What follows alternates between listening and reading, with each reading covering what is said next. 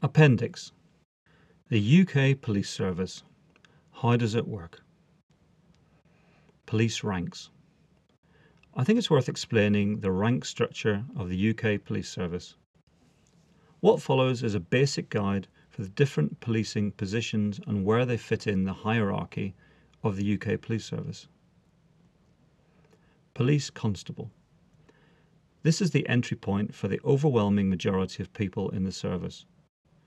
I say majority because there is now a direct entry process that allows a small number of people to enter directly at either inspector or superintendent rank.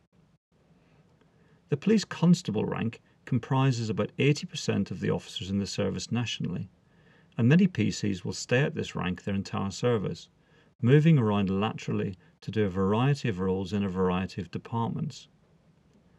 Those with a hankering and aptitude to investigate crime will become detective constables, and it's not unusual for someone to move to and fro between uniformed and detective roles, particularly if they're successful in promotion processes and move up the ranks. Uniformed PCs and sergeants wear epaulets with their shoulder number printed in silver lettering. In the Met, my collar number was 233, and when I transferred to the West Midlands, they gave me a new shoulder number of 0341, which took me a while to adjust to. In the Met, PCs also have their local divisional two-letter call sign above the number. So in my case, as I worked at Clapham, I was LM233. Sergeant. This is the first rung on the supervisory ladder in the police service, and in my view, the most crucial supervisory rank. A good sergeant is worth their weight in gold. The best ones have complete integrity, they lead by example, drive performance, motivate staff, create an enjoyable environment to work in, and get the best out of their team. A weak, lazy, or bullying sergeant will do the exact opposite. Those who investigate crime have the title Detective Sergeant. PCs or DCs typically refer to their sergeant as Sarge. However, in London, they're also referred to as Skipper, which is sometimes shortened to Skip. In some forces, including the West Midlands, where I spent the second half of my 30-year service, sergeants are often referred to as the Stripe, on the basis that they wear the 3 sergeant's stripes on their shoulder epaulets. Inspector. This is the first rank where one could accurately be termed a manager in the police service. They typically lead teams of 4 or 5 sergeants and perhaps anything between 20 and 50 constables. They're generally uniformed inspectors or detective inspectors, but there are lots of other niche roles where inspectors may not fall neatly into either of those categories. These roles may involve working with partner agencies, managing violent offenders or sex offenders in the community, and lots of other things that the police now do, but which the public are probably unaware of. Male inspectors are referred to as Sir by their staff, and female inspectors as Ma'am, although typically both sexes are addressed simply as Boss. There are again regional variations. In London, inspectors and above are frequently addressed as Governor, which is often shortened to Gov. In the West Midlands and many northern forces, they tend to refer to inspectors and above as Gaffer. I always knew when I was talking to a fellow ex-Met officer in the West Midlands, because they would refer to me as Gov, which made me smile. Uniformed inspectors wear epaulets on their shoulders with 2 silver pips. Chief Inspector. This is the first rung on the senior management ladder, and chief inspectors or detective chief inspectors will sit as a member of the local or departmental senior leadership team or senior management team. This is widely perceived to be one of the most thankless ranks in the police service, as chief inspectors carry a great deal of risk and responsibility, but get paid barely more than an inspector. In my first chief inspector role, I managed 10 inspectors, about 20 sergeants, and about 150 constables and members of police staff. Uniformed chief inspectors wear epaulets with 3 silver pips and are addressed in the same way as inspectors by their staff. Superintendent. Superintendents carry a lot of responsibility, and frequently this is where the buck stops organisationally. That's not to say that ranks above and below don't carry risk, because they do. But I would argue this based on the breadth and seriousness of the decisions that superintendents frequently have to make. A typical superintendent will either manage the day-to-day delivery of local operational policing or manage a large central department with responsibility for many members of staff. They operate at both a strategic and an operational level, and in addition to the day job, they have the authority, provided the necessary legal conditions are met, to make decisions that can have a significant impact on the lives of private citizens. For example, they can authorise someone to be kept in custody beyond the statutory period of 24 hours. They can authorise covert surveillance on an individual or an address, and they can authorise the acquisition of telecoms data and internet data to progress a criminal investigation. A good superintendent, with the obligatory few grey hairs, will know a hell of a lot and will be able to draw upon the learning from a long career in policing to support their staff and make difficult decisions. Perhaps this is why there appears to have been such a high dropout rate amongst the new direct entry superintendents since 2016. Superintendents wear a silver crown emblem on their epaulets. Chief Superintendent. Officers of this rank have overall responsibility either for an individual geographical command unit delivering policing services or a central corporate department. Most of the 43 forces in England and Wales operate fairly similarly, with obvious differences in size. Some forces are massive, like the Met, West Midlands and Greater Manchester, and some are tiny, like Warwickshire or Durham. In the West Midlands, we had 8 geographical command units, all of which were run by a chief superintendent. We had Birmingham West, Birmingham East, Coventry, Solihull, Wolverhampton, Walsall, Sandwell and Dudley. In addition, we also had chief superintendents responsible for the following departments. Response Department, which managed all emergency calls 24/7. Force Operations, which managed firearms, dogs, traffic, public order and searching. Investigations Department, or CID.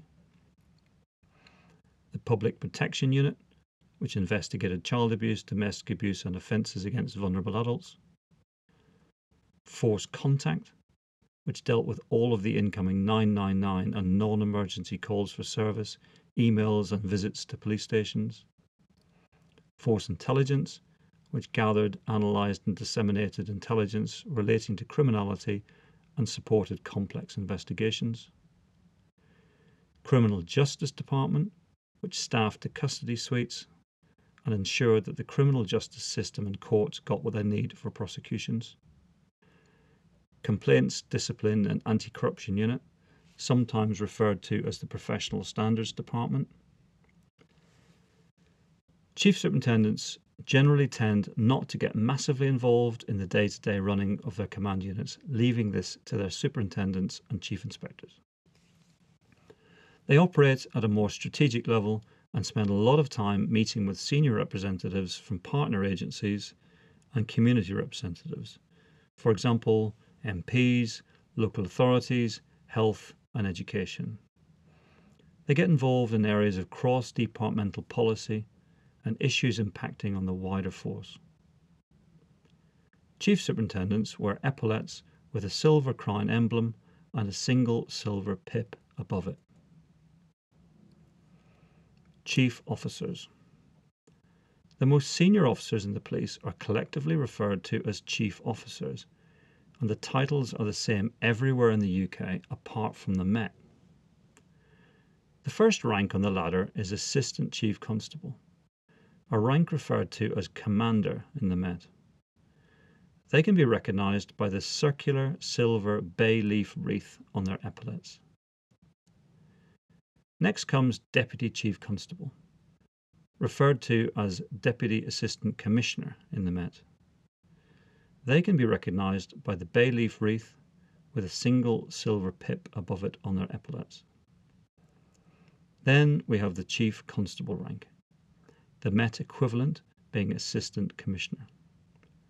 They wear the bay leaf wreath with a silver crown above it. Finally, in the Met, they have a Commissioner, who because of the size of the Met is even more senior than a Chief Constable. The Commissioner wears the same emblems on their shoulder as a Chief Constable, but with the addition of a single silver pip. The chief officers of each force work as a team, or in some dysfunctional forces actively against one another, and have either wide-ranging geographic or thematic responsibilities. Typically, in a force, you will have one Assistant Chief Constable responsible for all of the geographic command units, one responsible for crime and public protection, and one for everything else. The Deputy Chief Constable tends to oversee the performance of the force in the widest sense, as well as professional standards and organisational change or business improvement programmes. And the Chief Constable is ultimately responsible for everything. Police and Crime Commissioners. Police and Crime Commissioners, or PCCs, were an unwelcome gift to the police service from David Cameron when he was Prime Minister. PCCs are elected to the role, which sounds great in theory. However, when it all started in 2012, the electoral turnout was woefully poor, and in some regions it was as low as 10%. In 2016, average voter turnout was still only about 27%, which is hardly a ringing endorsement of the successful candidates. The calibre of many of these PCCs has been poor, and they all have different priorities, which brings them into conflict with Chief Constables, who have a completely different set of priorities mandated by the Home Office. PCCs usually align themselves with a particular political party. Thus, they inevitably see the world through a short-term political lens, rather than prioritising what is best for individual victims of crime, regardless of age, gender, ethnicity, or postcode. You've probably guessed by now that I'm not a massive fan of PCCs. We were blessed with a great one in West Midlands, but sadly they're not all like him. UK police structures. The sorry truth is that if someone were given the task today of devising the most inefficient structure for UK policing, they would be hard-pressed to come up with something worse than what we currently have with the 43 different forces in England and Wales. There are 45 if you include Police Scotland and the Police Service of Northern Ireland. Every force does things slightly differently and is funded slightly differently. On top of that, there is a motley collection of PCCs adding to the confusion. As well as having a costly command team of chief officers for every force, there's also a lot of wasted money and duplication of effort in running 43 separate finance departments, IT teams, HR departments, and all sorts of other functions. These functions could, and arguably should, be delivered more effectively from a smaller number of regional hubs. Certain policing activities are delivered regionally, like counter-terrorism and serious and organised crime. The counter-terrorism units and the regional organised crime units are funded and managed differently to the 43 forces, but they still draw their staff from those forces. Finally, there are the odds and sods of policing. These are police units that have a particular mandate and generally do not have the full range of policing powers outside those locations or functions. One of these is the British Transport Police, which is funded by the rail network. It's responsible for the safety of trains and stations. There's also the Ministry of Defence Police, which maintains the security of Ministry of Defence establishments. Finally, there's the Civil Nuclear Constabulary, which maintains the safety of nuclear facilities and nuclear materials in transit.